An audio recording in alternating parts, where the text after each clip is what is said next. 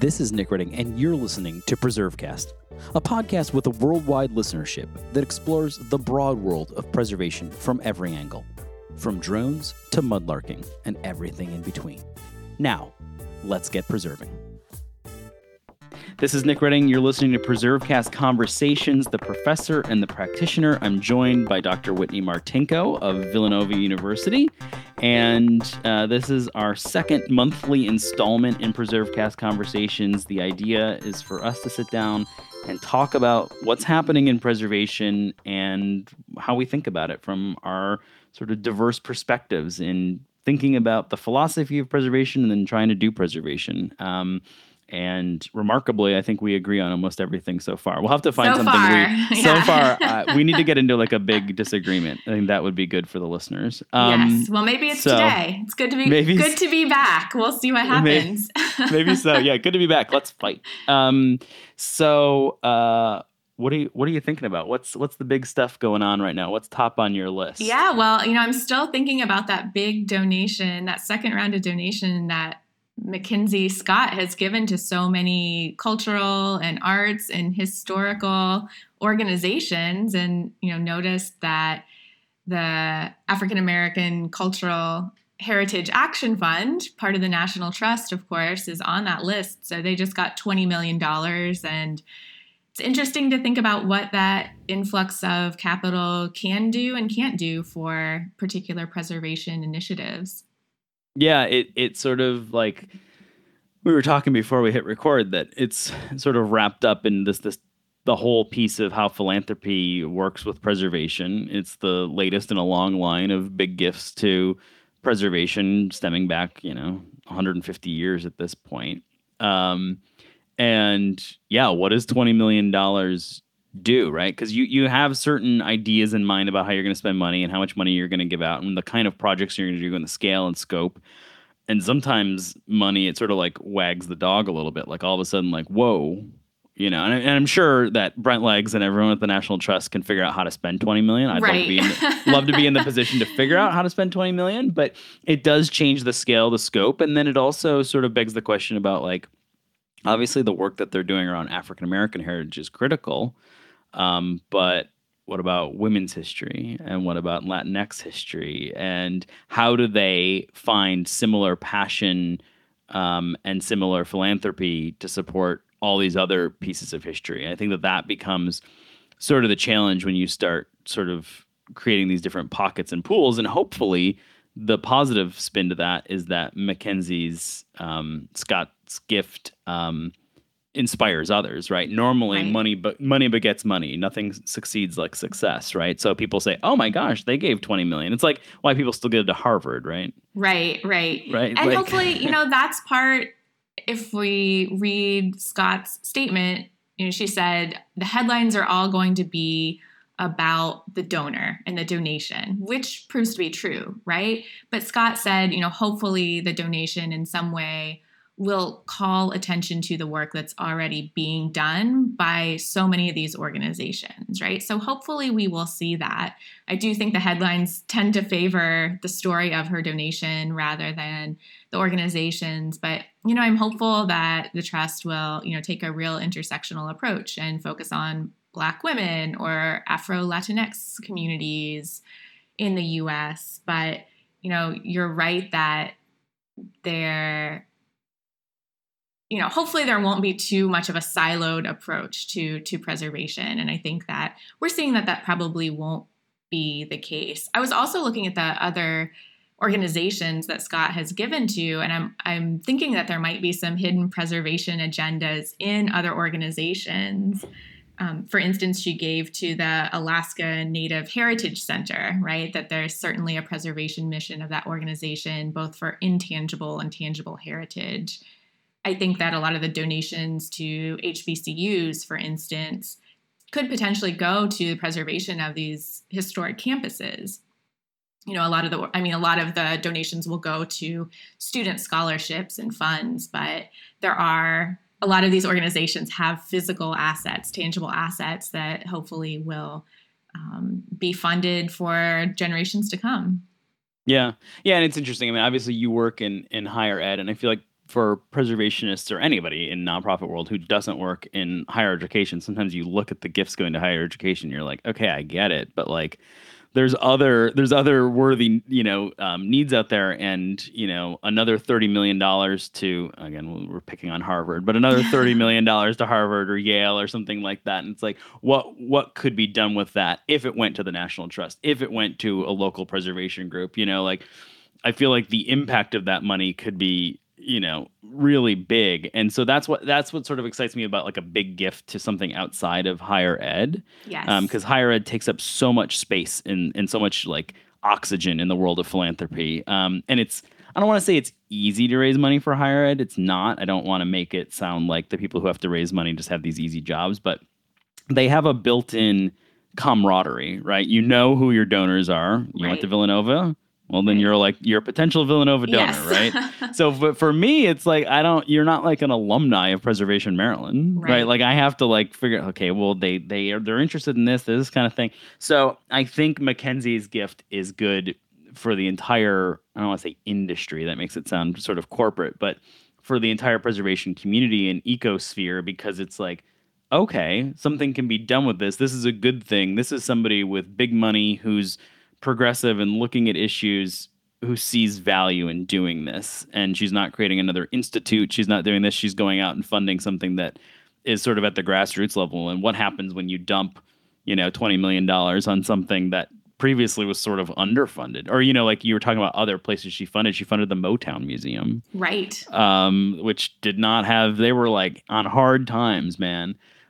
Which sounds sort of like a Motown song, but like they were, they were in tough shape, and that money could be and will be, I'm sure, transformative. But you're right, and you were saying that this is sort of like the shift in philanthropy in preservation as well. Right. That, right? Like, what were you saying about? You were talking before we hit record about how, there's a big difference between the preservationists of the early 20th century and the Mackenzie Scotts. Right. I was thinking, and, I'm not saying that this has never happened before, obviously, but it does seem that when I think of the history of philanthropy and preservation, it often has to do with acquisition, right? The Rockefellers, the DuPonts, who go out and buy salvage materials, right? Or they buy houses to move to their own estates or to create a living history museum.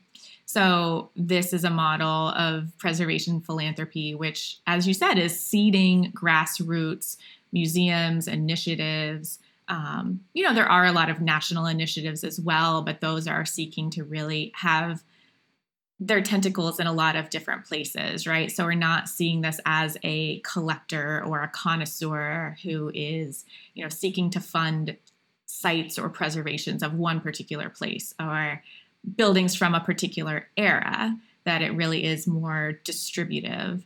And I don't know if that, you probably have your pulse more on philanthropy and preservation now. Can you think, are there other particular big donors who are, sort of giving funds to whatever general operating uses there may be in preservation? Or are you seeing that more on a, say, I city will level? say, yeah, well, first and foremost, when you say general operating, there's no two words that get me happier than general operating, right? Like that's like if you ever get a grant for general operating, that's cause for celebration. But because they're too far and too, in between. But yeah, I mean there are people out there I'm thinking of, people who have given to national park projects and like historic sites that sort of are open to the American people, and sort of investing in those as sort of like, they call it like patriotic giving. So like the guy behind, who gave money for the Washington Monument in DC, and things that were sort of otherwise seen as sort of like the realm of like, well, that's government should fund that, but government wasn't, or it would have been too slow, or it wouldn't have gone the full distance. So I think that there's definitely that out there. And I think there's just a bigger shift sort of in philanthropy in general. People may be familiar with it, is like people get really like all tied up around the axle about like, well, well, how much overhead does this organization spend, and Right. and that kind of thing. And there's been a pushback about like, no, that's in order to run an organization well, in order to have people and to take care of them, you actually have to spend money, right? Yes. You have to And pay your workers, right? yeah, it's the unfortunate part of running a nonprofit. We do actually have to pay people. Right. And so I think that broadly philanthropy is beginning to accept that. I think the challenge within most preservation philanthropy is that a lot of the old school foundations that were set up um, with maybe a preservation focus, and I can think of dozens of them, which I will not name for fear of retribution. But they're hyper focused on capital, Right. right? And so it's like, well, unless you're fixing a window, we're not giving you a grant. And even baked within, I think is great within the African American Cultural Action Fund, the trust is money for operating, money to hire an executive director to try and build sustainability, money for planning, and so I think that's the next big evolution, is that we really have to kind of embrace this idea that preservation is not just about saving the brick and mortar. Yes. It's a piece of it. It's an important piece of it, but also to the point about dropping $20 million, like if you went and dropped $20 million in an organization that had no plans and no sort of financial sustainability, it's almost like the worst thing you could do to an organization, which sounds counterintuitive, but organizations can blow through money if they don't have good plans in place. Of course. And if you're not so paying for folks who, have a vision, have a plan, have staff, right? Preservation Right. should not be the purview of volunteers entirely. Right. And that's all nonprofit professionals. work. Yeah. Yeah, that's all nonprofit work. And a lot of some funders and foundations have embraced that and understand that. But I think that there's a lot of headwinds against it because they may not be the Rockefellers and the DuPonts, but a lot of wealthy industrialists who set up foundations in the early and mid 20th century, they were all about preservation, and they said, yes, we want to fund preservation, and we want to fund building preservation. So even, for example, when we at Preservation Maryland launched the Campaign for Historic Trades, which is this whole effort to try and change the nature of trades training in America, and we're working on establishing registered apprenticeships, and we're putting young adults and recent veterans in the field doing training and things like that. Mm-hmm. A lot of the traditional funders that we went to were like, cool, what physically do you need? And we're like, well, we pay these individuals, so that it's not just something that rich kids can go and do. It's, right. Anybody can take 6 months, and if they're paid, and go work in the national parks and learn a trade, and then get a sort of an entree to a trades career. Mm-hmm. They're like, yeah, but we buy things. Like, do you need a truck? And I'm like, no, I don't need a truck. Like, it almost puts you in this weird place where you're like, well, geez, I guess I'll get a truck, sell it, and then use the money for the things I actually need, which is just this weird backwards world of philanthropy. So even doing something that is very much sort of central to what the preservation community needs can be difficult with that money, which again, kind of coming full circle to putting a bow on it from my side on Mackenzie, is that hopefully this inspires others and sort of sees like, wow, preservation can be used as a social good. We can invest in communities. We can invest in stories that haven't been told.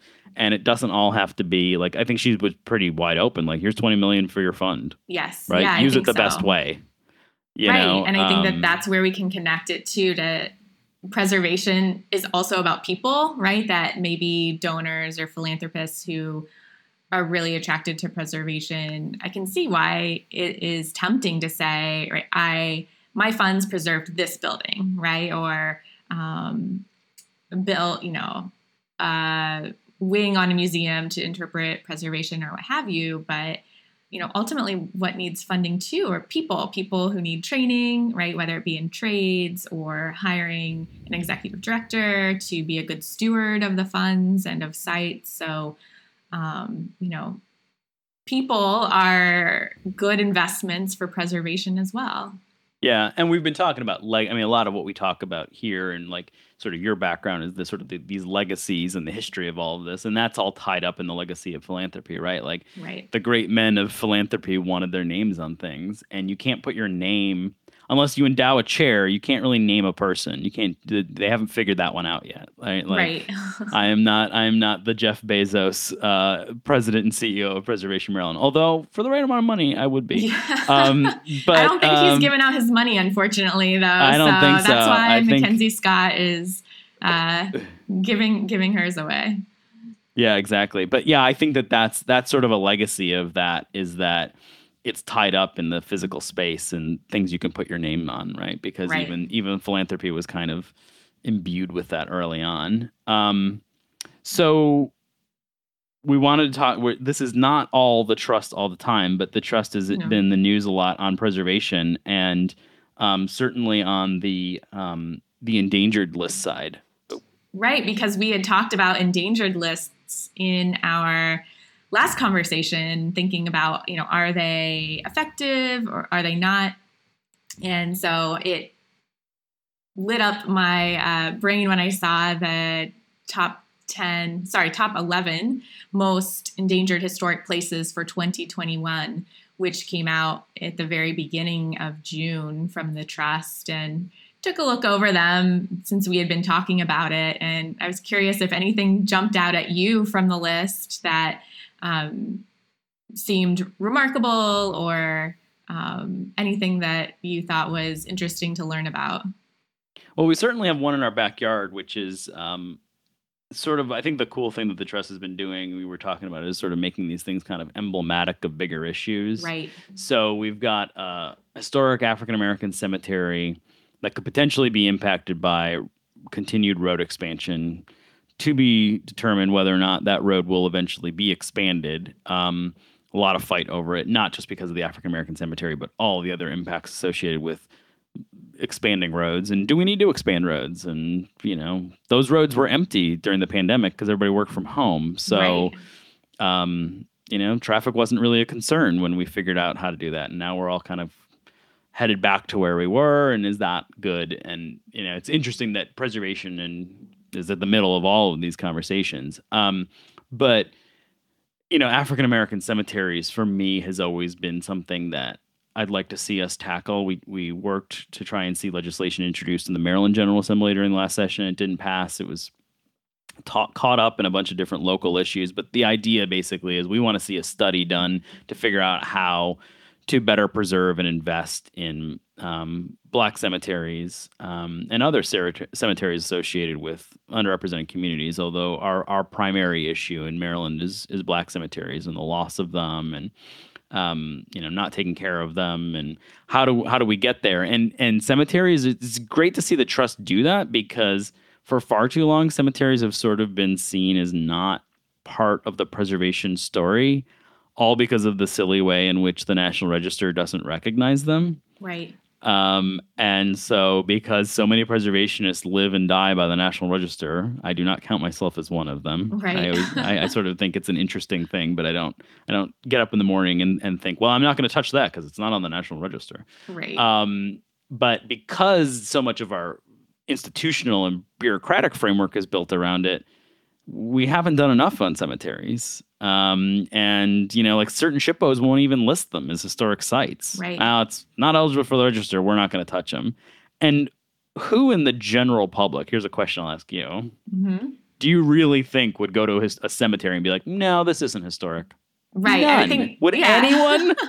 I think cemeteries are one of the most probably agreed upon sites, right, as being something that should remain in place in this era, particularly because of the history of removal of so many of them, particularly of impoverished populations, Black populations, Indigenous populations.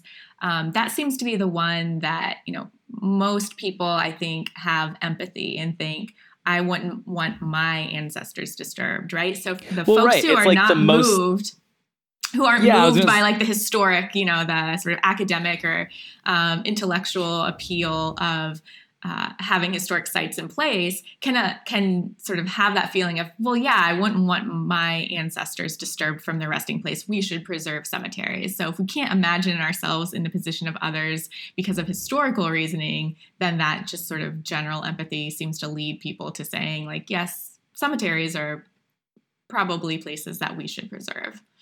Yeah, I think it's one of those areas where preservationists really should be working because, like you said, there's an emotional connection, Hmm. which isn't a bad thing. It's emotional because they matter, Right. right? Like it's not like we're drawn on people's heartstrings. It's they're emotional because it matters, and it's one of the most distasteful things. Like when someone sees a historic building come down, they can have various different opinions in that. It was an eyesore. There needs to be growth. Or on the other side, what a loss, tragic, environmental impact, whatever. But there's a variety of different opinions. Most Americans, and I don't have polling to back this up, although I'd love to see it. Hmm. I would imagine if you asked, find the removal or building over a cemetery pretty distasteful. There's not Right. like people who are like, yeah, like, that's just grandma. Like I think that there's something about it that's just like, geez, like, this is a big country. We got a lot of places we can build. Do we need to do that? And when you hear about some of the terrible things that were done, particularly with black cemeteries, Right. I know the school that I went to in Shepherdstown, West Virginia, back in like the 50s and 60s, they basically built over what was the black community, and they went in and they kind of removed the black cemetery. But archaeologists determined when they went to rebuild some of those buildings, they didn't really remove it all. I mean, so Right. the stuff that was done in the name of growth, I think most people find distasteful, which is why I think the preservation community needs to find a way to get at the center of this issue, which is why I think it was great that the trust listed it because it's one cemetery, it's one issue. It remains to be seen whether or not that road will be built, whether or not they'll pave over the cemetery. But the issue across the state and across our entire nation is something big. And I know that there's federal legislation that's been introduced several times.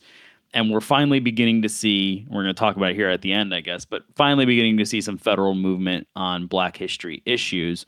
So I hope that there is a cemetery program with some teeth and some money behind it to start helping and encouraging states to do this kind of work and preservation groups to bite it off. I know that a lot of the preservation groups that I work with don't do cemetery stuff. And again, it just goes back to that legacy of the National Register. And we could do a whole show on what we like and what we don't like about the National Register. I think what we like would be about the first 3 minutes, and then we could just spend the rest on what we don't like. Right. And I think that the trust was smart to choose this particular cemetery because it highlights the history of highways being destructive of Black communities. So in this case, this cemetery, they say that, in an act of racial injustice, highway construction in the 1960s ran through the adjacent Black community at the site in Maryland and actually took out a portion of this very cemetery site. So now that the highway is potentially going to be expanded, it's threatening the rest of the cemetery. So I think this shows how decisions made in the 1960s, particularly around highways being built, a so-called urban renewal, we're still losing sites because of those, right? And we can say all we want that we recognize that injustice and communities that were lost, buildings that were lost, people who were displaced. But then when there's a chance to not replicate and continue that pattern, it seems like somehow it's magically up for debate again, right? That somehow we need a wider highway here. So, I think that it's always it's always the place that like, well, where are we going to expand this? Right. Well, there's that cemetery there, right? You're not going to take someone's house. God forbid that happen. You're going to the lowest sort of rung of protection always seems to be that. And, I heard something similar said. We work in the smart growth world here in Maryland, and I heard a farmer from like a farm bureau talking about solar panels, which is another issue we could talk about, and landscapes and things. And they said, why is it that farms always have to be the place for every new idea? Like, why is it that like, we don't look at, parking lots and surface parking and big box stores. And it's always like, well, there's those farms over there. Let's use that. And I sort of feel you could say the same thing about Black spaces and on the landscape. It's like, why are they always the first ones to feel the impact? Right? Like, why is it that and you could make all these different arguments. Well, this is the topography and this is the way. And, I'm sure that there's some rational engineering arguments associated with it, but it just seems like all too often it is the path of least resistance is just to blast through that space. And I think you're right. It's enough with the statements of, we're not going to tolerate this injustice, and we need to reckon with our past. Well, we also need to reckon with the future as well, and the way in which we treat these places and spaces. Right. And I think that this cemetery in particular is a great way of bringing that history to the forefront and showing the way that these landscapes are decisions were made because of a racial geography that has developed over the 19th and the 20th century, and that we're at risk of just perpetuating it. And so it's a nice marriage, I think, of not just relying on that human empathy connection to say the cemetery should stay in place, but to say, no, we really have to understand the historical context of both the Black community that developed in Cabin John, Maryland, and also the histories of highway building and infrastructure that displaced it. So to understand that history, it makes an even stronger case, I think, for the preservation of this site. And, I think there are a lot of other, interesting entries on this endangered list from the National Trust that teach similar lessons, right, of why understanding the history of development of a site is really important for making the case for preservation today. So I was particularly struck. I'm always interested when preservation groups take on, so-called natural landscapes as sites of preservation. So, the Boston Harbor Islands were listed as a endangered site. And here, of course, it's highlighting, archaeological resources as something preservationists should protect, natural historic sites, in sites that are important to indigenous communities as well. So, tackling issues of climate change, for instance, here, the Trust is trying to bring that to the fore, I think, as well. Yeah, and it kind of goes back. I know apparently I'm on like a National Register kick today, or my angriness with the Register. I hope the Keeper doesn't hear this, right? Which is the best title in preservation, I think, the Keeper of the Register, Keeper of the Flame. But you were talking about like this sort of artificial division between natural history and natural place and climate change and cultural history. And in America, we're very much like, no, those are two separate things. You have the Conservation Fund that does, that, and then you have the National Trust that does this. But that, again, is sort of a false construction created by the National Register.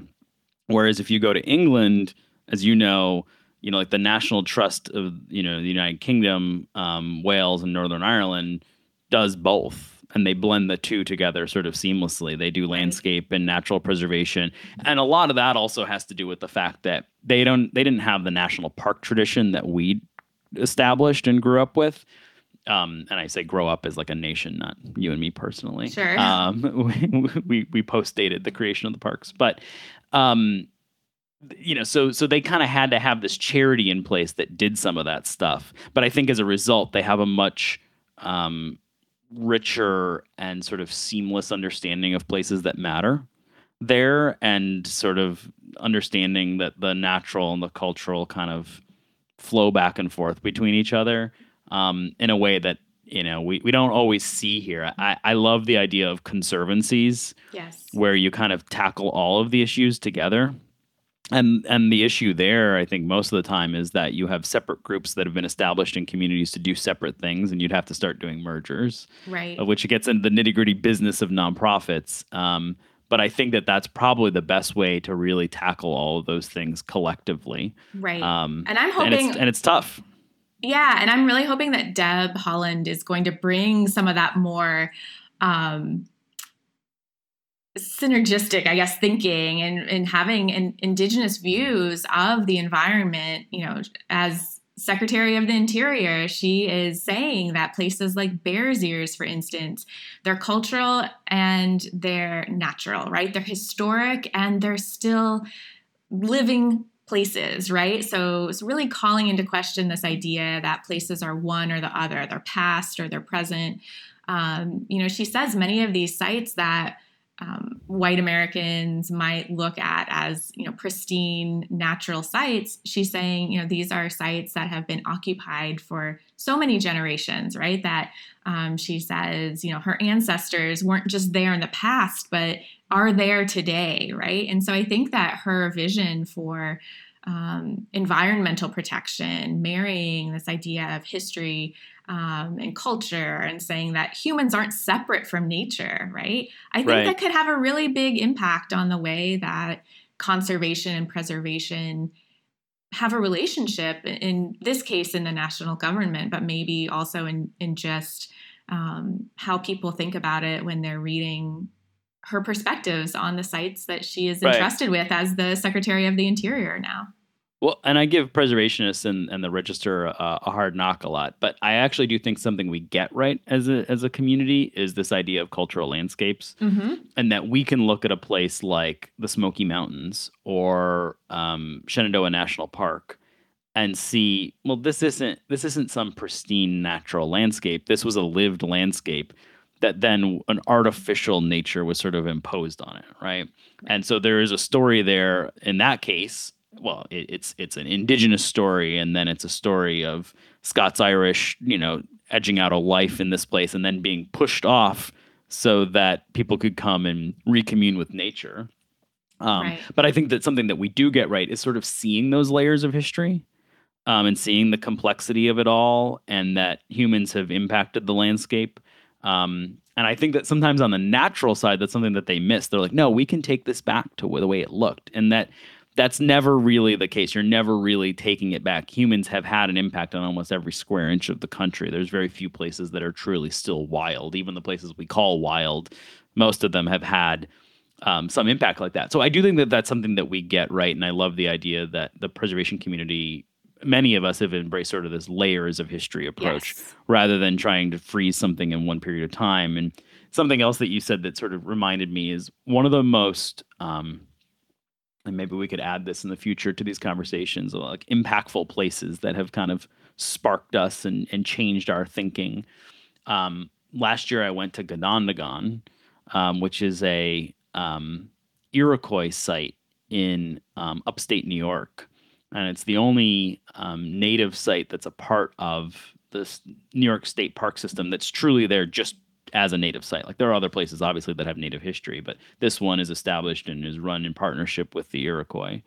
And so there was a young Iroquois native interpreter, and who started the tour and took you up to the longhouse and kind of walked you through this landscape. And it was part nature, part cultural. But one of the things that you said that reminded me that she echoed as well is she said, we're not in the past. We still are here. Yes.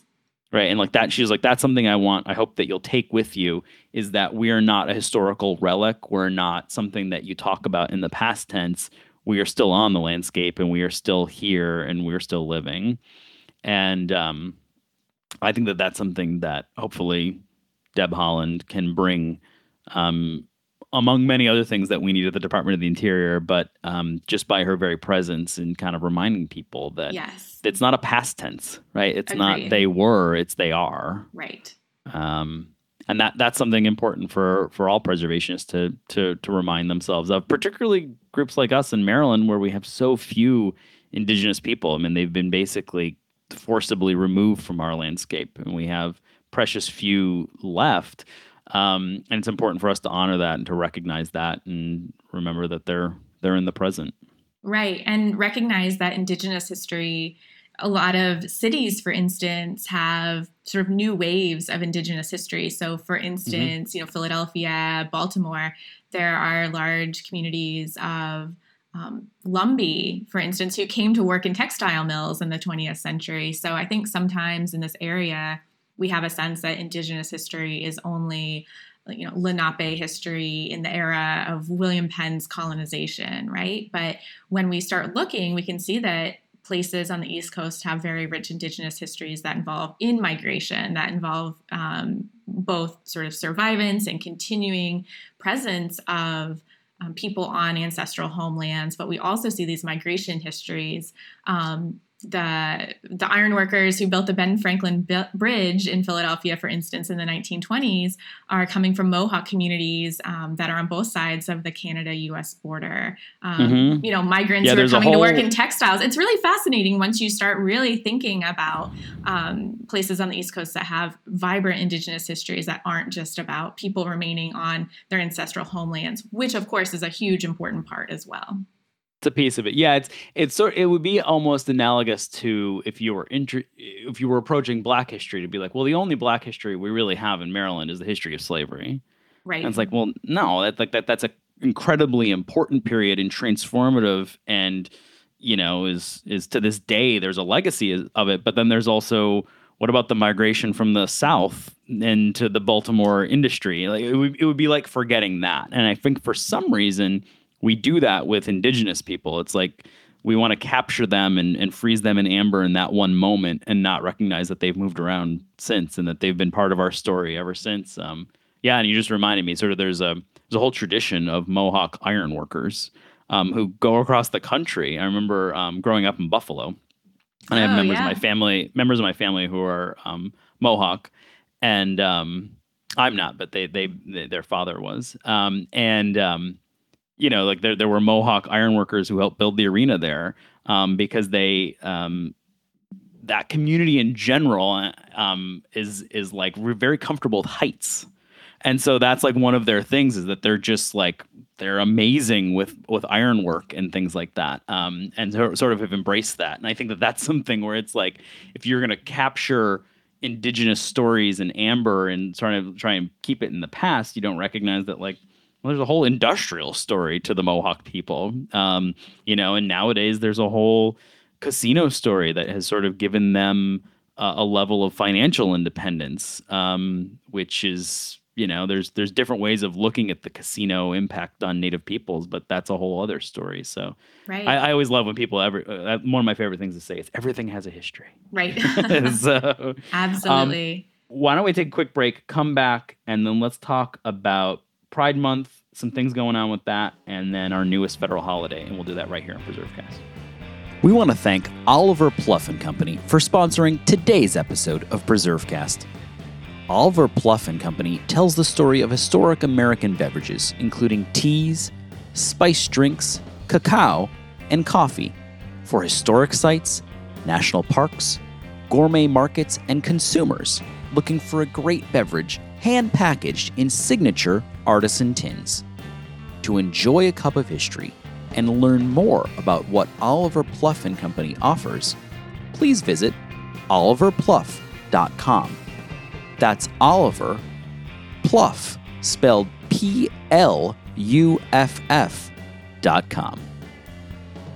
This is Nick Redding. You're listening to PreserveCast Conversations. Again, we're talking with Dr. Whitney Martinko, our co-host on this, The Professor and the Practitioner. We've been going in a lot of different directions. We've talked about Mohawk ironworkers. We've talked about the Mackenzie Scott gift, philanthropy, the DuPonts. We've touched a lot of ground.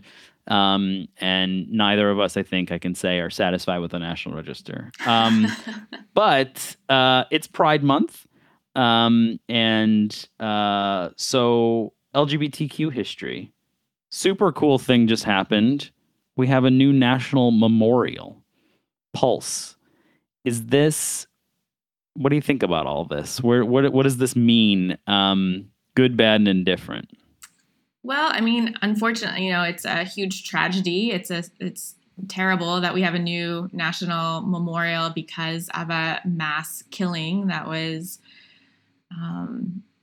perpetrated because of hatred. So that's awful, but it is good, I think, that there is national recognition that this local site in Orlando is a place that should be one that is marked and one that is permanent in national consciousness, right? As a site of reflection, as a site to honor those, I believe, 49 people who were killed in a nightclub shooting 5 years ago. So, if they're, I wish that we didn't have this memorial because the shooting had not happened, right? But It is good that that it is, I think, joining a national landscape devoted to sort of reflecting on hatred-inspired tragedies.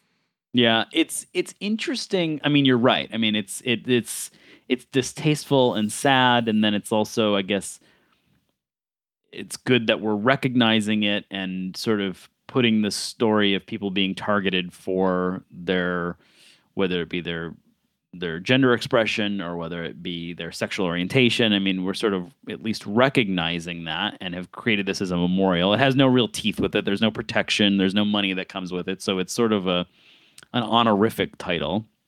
But it's also interesting, as you were saying, and I hadn't really even thought of this, but it's, how do we recognize and mark sites associated with this latest version of terror, mass shootings? And it's all across the board, right? The town up in Connecticut, where there was the horrific elementary school shooting. Right. There, they plowed it into the ground. And as an ardent preservationist, there's not a bit of that bothers me, right? Like, I mean, I can kind of, I think it's up to the victims and the survivors to kind of make those decisions about those places. And in the case of Pulse, there's going to be a memorial and a museum there. In the case up there in Connecticut, I think it was basically, we don't want there to be anything for anyone to see or to talk about this. It's very different. And they also took down the home of the shooter as well, because they didn't want that to be sold. Bought it out and knocked it over. Right. Very different perspectives. And then, you have that. It's sad that I can't remember the names of all of them because there are so many. Right. But, in Las Vegas, the insane shooting with the bump stock and everything like that started that conversation, that's all still there. Right? They're not going to take that down. So it is how do you, and I think it's challenging and it's so emotional for us because it's close. This is always the way I felt when I worked at Gettysburg, is that like there it became like a tourist site, and it was heritage tourism and people came and visited, but it's a site of mass carnage and violence. Right. And does it all that it takes is a little bit of time, and then we're comfortable visiting them and learning about them. How do we mark them? I mean, whether or not, it's sad, but it is a cultural phenomena of the early 21st century is mass shootings in America. And we have to come to terms with that. And how do we tell that story? And what do we use that story for in terms of advocacy to stop them? I think maybe is a bigger question. Right, especially thinking about very present trauma among people who are living in these communities, right? That it's a question of when does lived memory, right, sort of personal memory of a historic event like mass shootings, when does that become historical memory that is sort of collective but outside of direct personal memories, right? When does that become something that people learn about generations later? And of course, that's not to deny that trauma persists through generations, right? I'm thinking about memorials now increasingly to marking the sites of lynchings in the 20th and in the 19th century. And on the one hand, we can say, these are well within the lived memory of people alive today.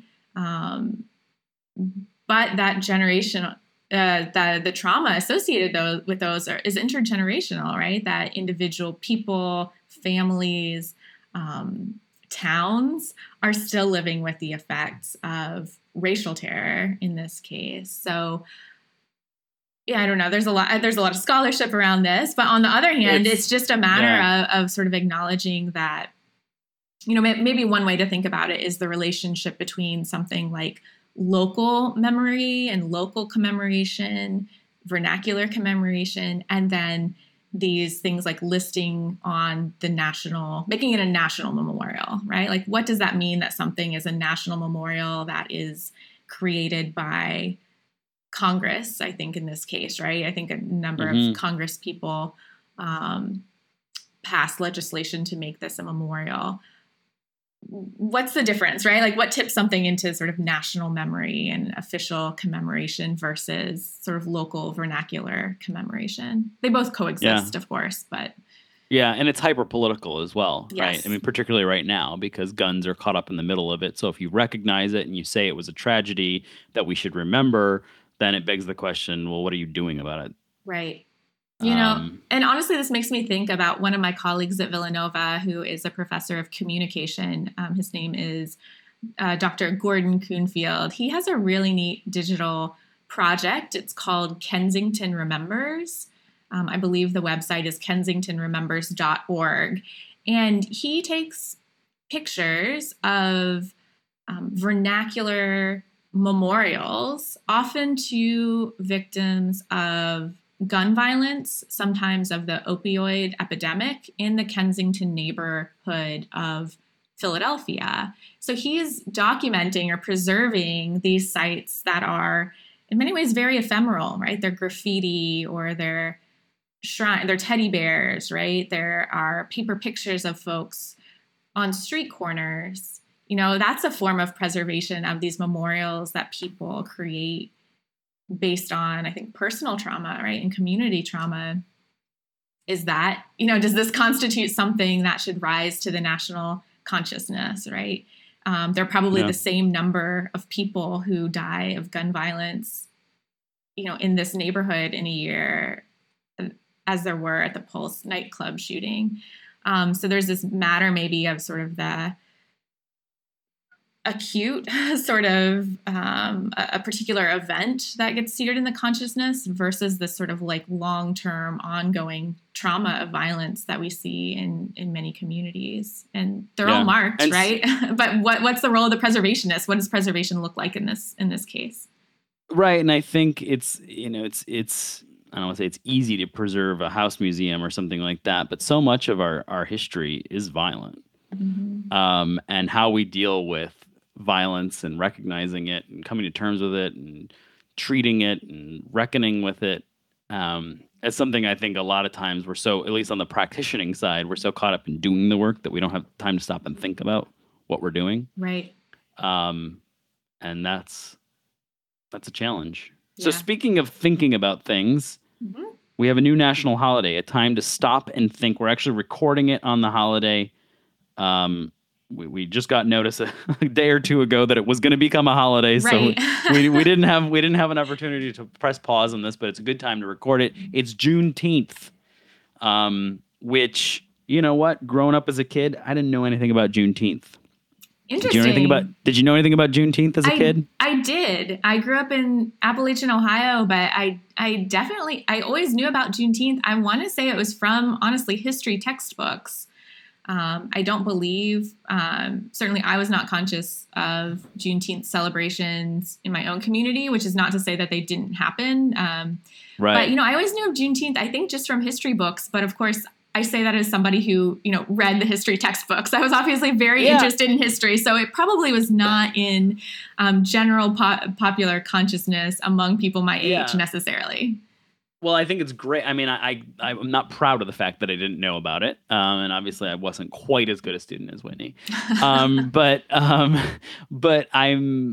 I think it's a great opportunity. I have a 5-year-old and I think it's a great opportunity, and it's wonderful that it will always be something for her. She'll never know anything different. She'll just know that there's always a holiday in June called Juneteenth, and it's all about the end of slavery and the story associated with that. I think it's a great opportunity. You know, I kind of dabble in the world of Civil War history, and I think it's a great opportunity for us to talk about the U.S. Army and bringing freedom and sort of the role that Black soldiers had in that. I mean, you're talking about Texas and Reconstruction, and it was overwhelmingly led by Black soldiers, which is such an overlooked piece of the story. Something that we're trying to do in Maryland, in one community, is sort of document the story of the Black soldiers who left from there and the battles that they fought on, to try and connect people in the community with these preserved battlefields and why they should care about these places. But it's got such an amazing, we have such an amazing opportunity now to stop and reflect. And I don't want to say the preservation community is caught off guard, but I don't think any of us were prepared. Just like probably the rest of the country like, oh my gosh, we have a new federal holiday, right? Right. And so I think that this could become just like all the rest of the holidays are moments to stop and think and put ourselves in context and reflect. Um, what an amazing opportunity we have now with Juneteenth as a preservation community to stop and reflect. And, this could become a day of service to work on Black history sites. And there's so many opportunities. And it's a holiday with nice weather. So Right. we didn't stick it in February. We didn't stick it in March. It's June, man. This is what a time. So yeah, I don't. Did you see this coming? Were you following this? Is this? I mean, I didn't see it coming long term. I saw it sort of making its way through, legislative bodies. I think Biden signed it yesterday. Is that true? Yep. Or 2 days ago? Yep. I forget. Yeah. And I think it's been interesting to see some of the reactions in the last day or two as well, because I think most people are on board. It's good to have a national holiday. It's good to recognize this and hopefully have it bring to light, a lot of the histories that you mentioned. On the other hand, I've seen a lot of people push back a little bit and say, okay, it's great we have a federal holiday, but what about more direct action, right? What is really going to come of this? What about conversations about reparations? What about conversations about racial violence, police brutality, right? So I think there, on the one hand, is recognition that this is one good step, but also some skepticism or some pushback that says, okay, well, a national holiday isn't good enough, right? Like, this is not the end result. This is hopefully not being done in place of more direct actions to solve some of the roots of the problem of racial injustice and inequalities that are still stemming from histories of enslavement in the United States. So hopefully, as you say, it will be more of a moment to really reflect on how we can address some of problems that persist in the United States. Yeah, I guess with it being so new, it remains to be seen. Yeah, we'll have to. We can make it, right? It's back. in our power to make it a meaningful holiday to address we'll issues have to in the U.S. Check back next year and see where we're at on that. Yeah. Okay, before we go, what are you reading? What are you planning on reading? Yes, well, mine is an aspirational recommendation that fits right into our Juneteenth conversation, and that is the recent book by Annette Gordon-Reed called On Juneteenth. It is a mix of memoir and history written by a wonderful historian. Annette Gordon-Reed is mainly known for her work on Thomas Jefferson and the Hemings family. But she took the chance to write this book as somebody who grew up in Texas and grew up celebrating Juneteenth in Texas. And so I've heard it's just a wonderful book. It's on my bookshelf. I'm really looking forward to reading that. And I think a lot of people in the preservation community might really enjoy it as well. Yeah, and man, talk about good timing with releasing a book. I mean, she's a fantastic historian, but I'm not even sure she saw that perfect timing coming together. I saw on her Twitter feed that she was in the room when Biden was signing the holiday into effect yesterday. So maybe your next book, Whitney, you can kind of plan that way. Yeah, that's a lot of a good planning. So I am currently reading Lincoln on the Verge, 13 Days to Washington. Yet another Lincoln book came out last April in 2020. No shortage of those, right? No shortage of those. I've read a lot. It's good. It's interesting. It's a topic I haven't really delved into, which is basically Lincoln gets elected. The nation is completely falling apart. And how does he logistically actually get from Springfield to Washington, talking about our history of violence without getting killed? Right. There's profound concern that he is going to be killed on the way there because people are so angry. And what's my takeaway from it is you have to put it down because it's chilling, because there are so many parallels, and I don't want to get overblown or political, but there's so many parallels in just sort of these different camps and the different bubbles that people lived in and live in and the hostility that developed in politics, and just how people were kind of talking past each other and kind of living in these different realities. And that's scary to see, because I think that we live in a moment where we feel a little bit of that. I certainly hope we don't end up where we were in 1860, and I have faith that we won't. But boy, it's scary to read about that, and about sort of European perspectives on how the only way America would fall apart is if we let these bitter hostilities kind of tear at ourselves. And then Adams talking about, they kind of go back to the content and the background of all of this, and slavery, of course, at the center of all of it. And Adams talking and others talking about how, no democracy really has ever fully survived, because eventually we tear ourselves apart. And it's like, oh, yeah. So it's a tough one to read. I sort of dove into it thinking, oh, this is going to be fun. This is going to be, I love a good Lincoln book. And anyway, it's hard to divorce yourself from the reality, but also always helpful to kind of put yourself in context. Right. History never repeats itself, but man, when you read it, sometimes it really can give us a new perspective and a new purchase on what is happening today. And we hear those echoes, and it can really make us think about the present in new ways, right? And sometimes those new ways are pretty scary. Yeah, even for people like us who are history nerds who never get enough of it, it still rhymes. Yeah. Well, speaking of rhyming, this was a good session here. We covered a lot of ground, and excited to do it again next month. If people have questions, you can always submit questions. You can jump on preservecast.org, hit the email button, and let us know any questions you have. Maybe we'll take some in the next episode. Make sure to give us a 5-star review on iTunes, and share this. If you enjoy it and you're listening to it, dump it on Facebook or Twitter or wherever you're socially active, and we would appreciate it. So thank you again, Whitney, for co-hosting us. So good to be here. Yeah, so good to be here, and I'll see you in July. Thanks for listening to PreserveCast. To dig deeper into this episode's story, head over to preservecast.org for show notes and our collection of previous episodes. Don't forget to engage with this podcast by subscribing, commenting, and leaving a review.